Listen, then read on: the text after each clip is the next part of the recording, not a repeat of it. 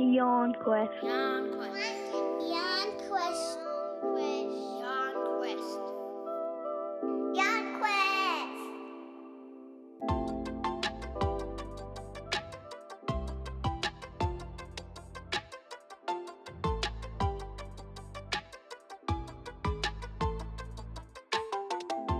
Yarn Quest.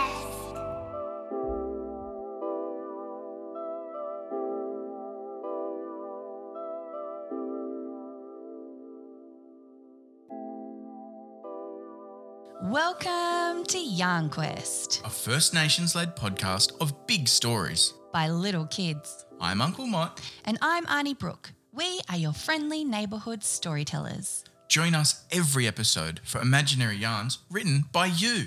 Let's jump in. It's time for an adventure. This episode of Yarn Quest is all about war and peace. What do you think war is all about? Let's find out what some of our yarnies had to say.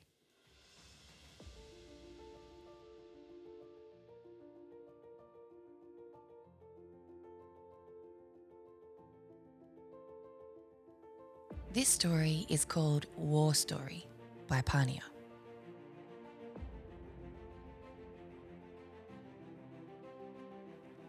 Once upon a time, there was a war between the black people and the white people in this country. They fought for years and years, all across the country. So many people died. It was so sad. One year, around Christmas, they decided to stop fighting. The black and the white people all decided to sit down together. They realized that they were all the same and liked the same things. And from then on, we were all friends and had Christmas together, always.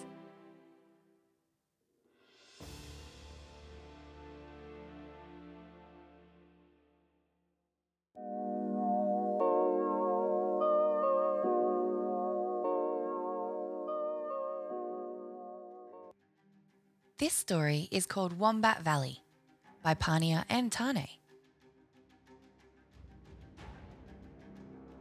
One day, there was a big war in the bush. It was a war in the bush between the wombats and the rabbits. They were fighting for land. They all wanted the good ground for their burrows. Wombats are very strong and tough. They can crush you with their thick bones. Rabbits are very fast. They can run and hop and dig fast. But wombats are fast too. People think that they're slow, but they can run fast when they want to, and they will knock you over if you get in their way. The wombats had the kookaburras and the magpies on their side.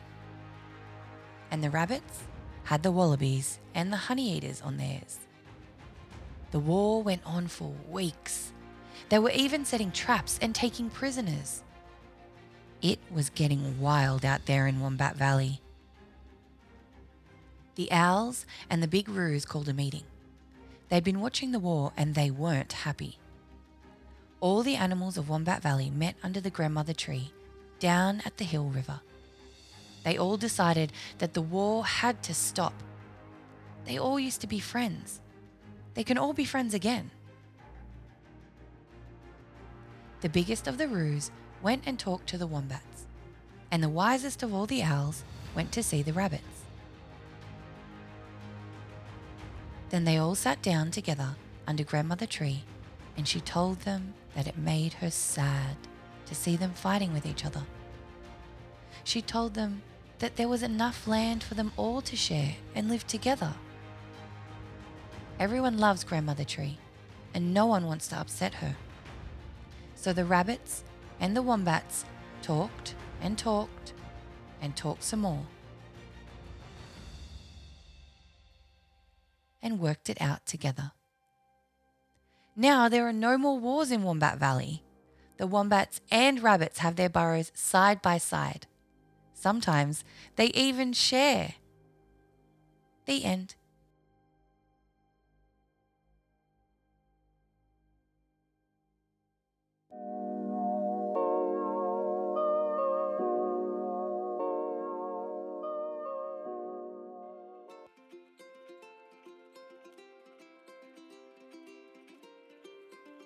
This story is called The Pen is Mightier Than the Sword by Adelaide Richards. The pen is mightier than the sword. What does it mean? Who said it first? Do you always hear adults saying the pen is mightier than the sword? Well, for me, in my household of 4 sisters, using a pen to write in my diary when one of them was frustrating me is definitely a powerful coping tool. But on a much broader scale, I'm here to tell you why the pen is mightier than the sword. The saying was created by English author Edward Bulwer Lytton in 1839 to indicate that the written word is more effective than violence. We can also take it to be individuals fighting for rights against governments or companies, the little guy against the big guy. Over time, Edward's message has been proven on all levels. Here are some examples.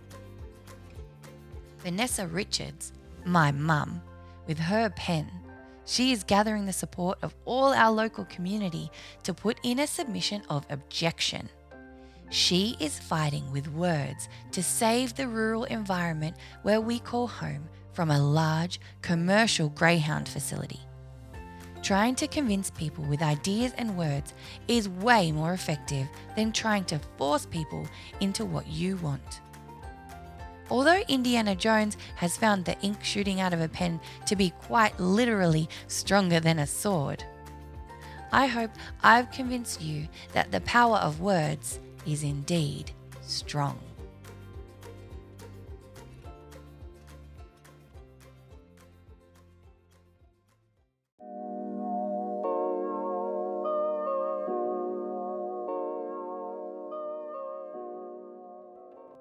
Hi, my name is Frayden. I'm almost 8 years old. I love dinosaurs, so I wrote a story called Dino Wars. Once upon a time, 65 million years ago, there was peace between the herbivores and the carnivores, as they both lived on opposite sides of a plentiful river. One day, a giant volcano that had not erupted for years began to stir. Panic amongst the dinosaurs broke out. As the panic spread, the ancient volcano erupted. A mushroom of smoke and ash spread across the sky, drowning out the sunlight as boiling hot, bright red lava rolled down the volcano and into the nearby river and formed an obsidian bridge. Smelling the herbivores' fear, 3 carnivores found their way to the obsidian crossing and made their way over the grassy savanna that was once inhabited and by peaceful herds of Brachiosaurus, Ankylosaurus, and Triceratops. Making the journey to satisfying their hunger was the T-Rex, Therizinosaurus, and the fearsome Giganotosaurus. The trio of hunters could smell their prey hiding nearby. The snarling beasts came in bearing down on the nearby defenseless herbivores, but they were more in numbers than the dangerous carnivores.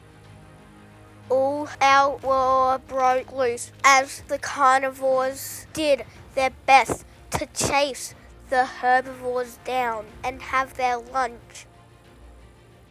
The herbivores fought back together, teaming up to take out the beasts. Claws, spikes, clubs, and jaws were all in the mix. As the dinos fought, eventually the rabid reptiles began to tire, and everyone realized that fighting was pointless. and tiring, and peace return to the land. The end.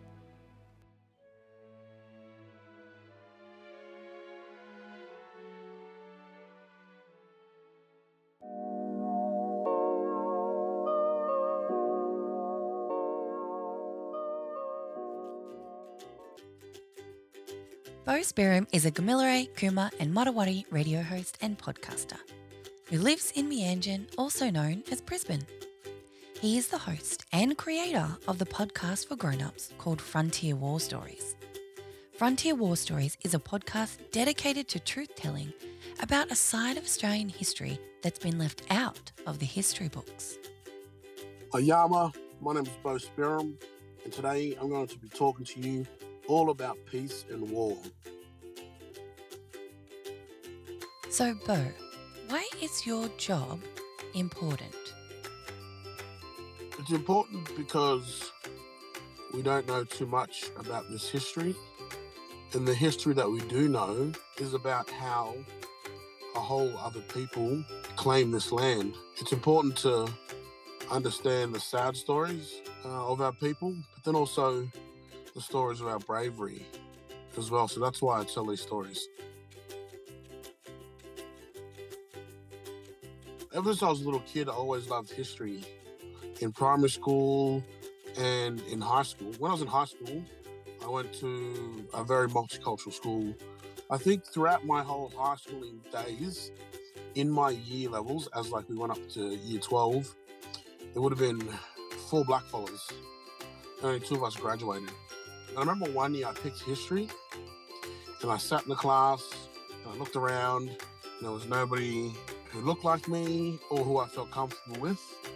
So I decided to quickly get out of that class. I guess in a way I regret it because I love history so much, and history is so important. One thing that I always say is history always informed us about our relationships. So I think that's why, I like history, and why I do a podcast based around history and our mob as well. Our mob have so much to offer. Our mob have thrived on this continent for so long, and also thrived during the last 240 years. We've been accommodating to everybody that's come here as well. So that's why I like history, because it informed us about our relationships. We don't have too many good relationships in this country with a dominant society, but there's so much more to look forward to. What would you say is the hardest part about your job telling our history? The hardest part of the job are these hard, emotional stories that we know. As blackfellas, we grow up and our parents, our grandparents remind us saying, when we're on country, see over there, that's where that happened. We don't go over there. We're always told these stories, having to sort of relive and re-talk these stories with mob, especially the ones that I have on the podcast, because it's so attached to who we are. It's so real to this day. And we're constantly reminded of those things because the perpetrators, they're named after the parks that we play in, the bridges that we go over, the statues in the city and the CBD that we walk to get to work or to school or to hang out with friends. What's your favourite part about your job? I guess my favourite part would be when it's young to mob or non-mob about finding out new things that happen in the frontier. The frontier isn't just our mob being defeated and white fellas claiming a land. It's so much more. It's about our mob, winning battles, various battles all over this continent. It's our mob modifying their weapons or using horses. It's, our mob communicating with each other over thousands of kilometers, by using smoke signals. It's all the things that have held us together and has made us who we are today. It's the resilience and it's our survival. How did our people share history and stories before colonisation? our mob and many other Indigenous mobs around the world had a very sophisticated way of communication and telling stories. It wasn't, I guess you could say, written down in a book, but it was written in various different forms, whether it was through paint on our bodies, on caves, etched into trees, put on message sticks, various different ways, through songs, through dances. As the progression of colonisation swept through the country, it's amazing to see how the conversations changed. The conversations got more political, and our mob were writing these things down in the same fashion that we would have done for thousands of years. You know, there's message sticks that were intercepted by white fellas and interpreted by other black fellas saying, oh, look, you know, these black fellas are going to meet with another 4 or 5 different nations, and they're talking about their response to something bad that has happened. You know, so even though the pressures of the growing colony got hard, our form of communication didn't change. It only changed when we were forced off our lands. If you want to learn more about history or even be a historian when you grow up, you can listen to my podcast, read some more books, and listen to your elders, because there's so much history out there to uncover.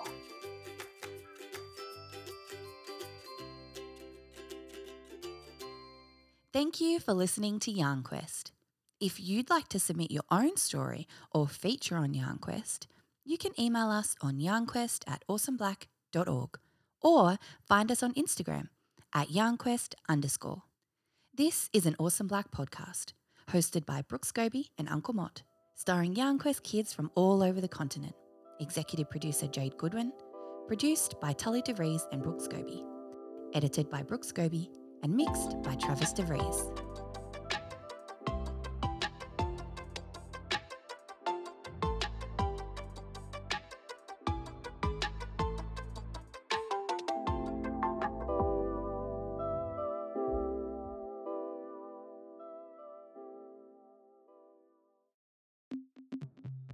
awesomeblack.org. Comedy, culture, fun. First Nations own. Supported by you.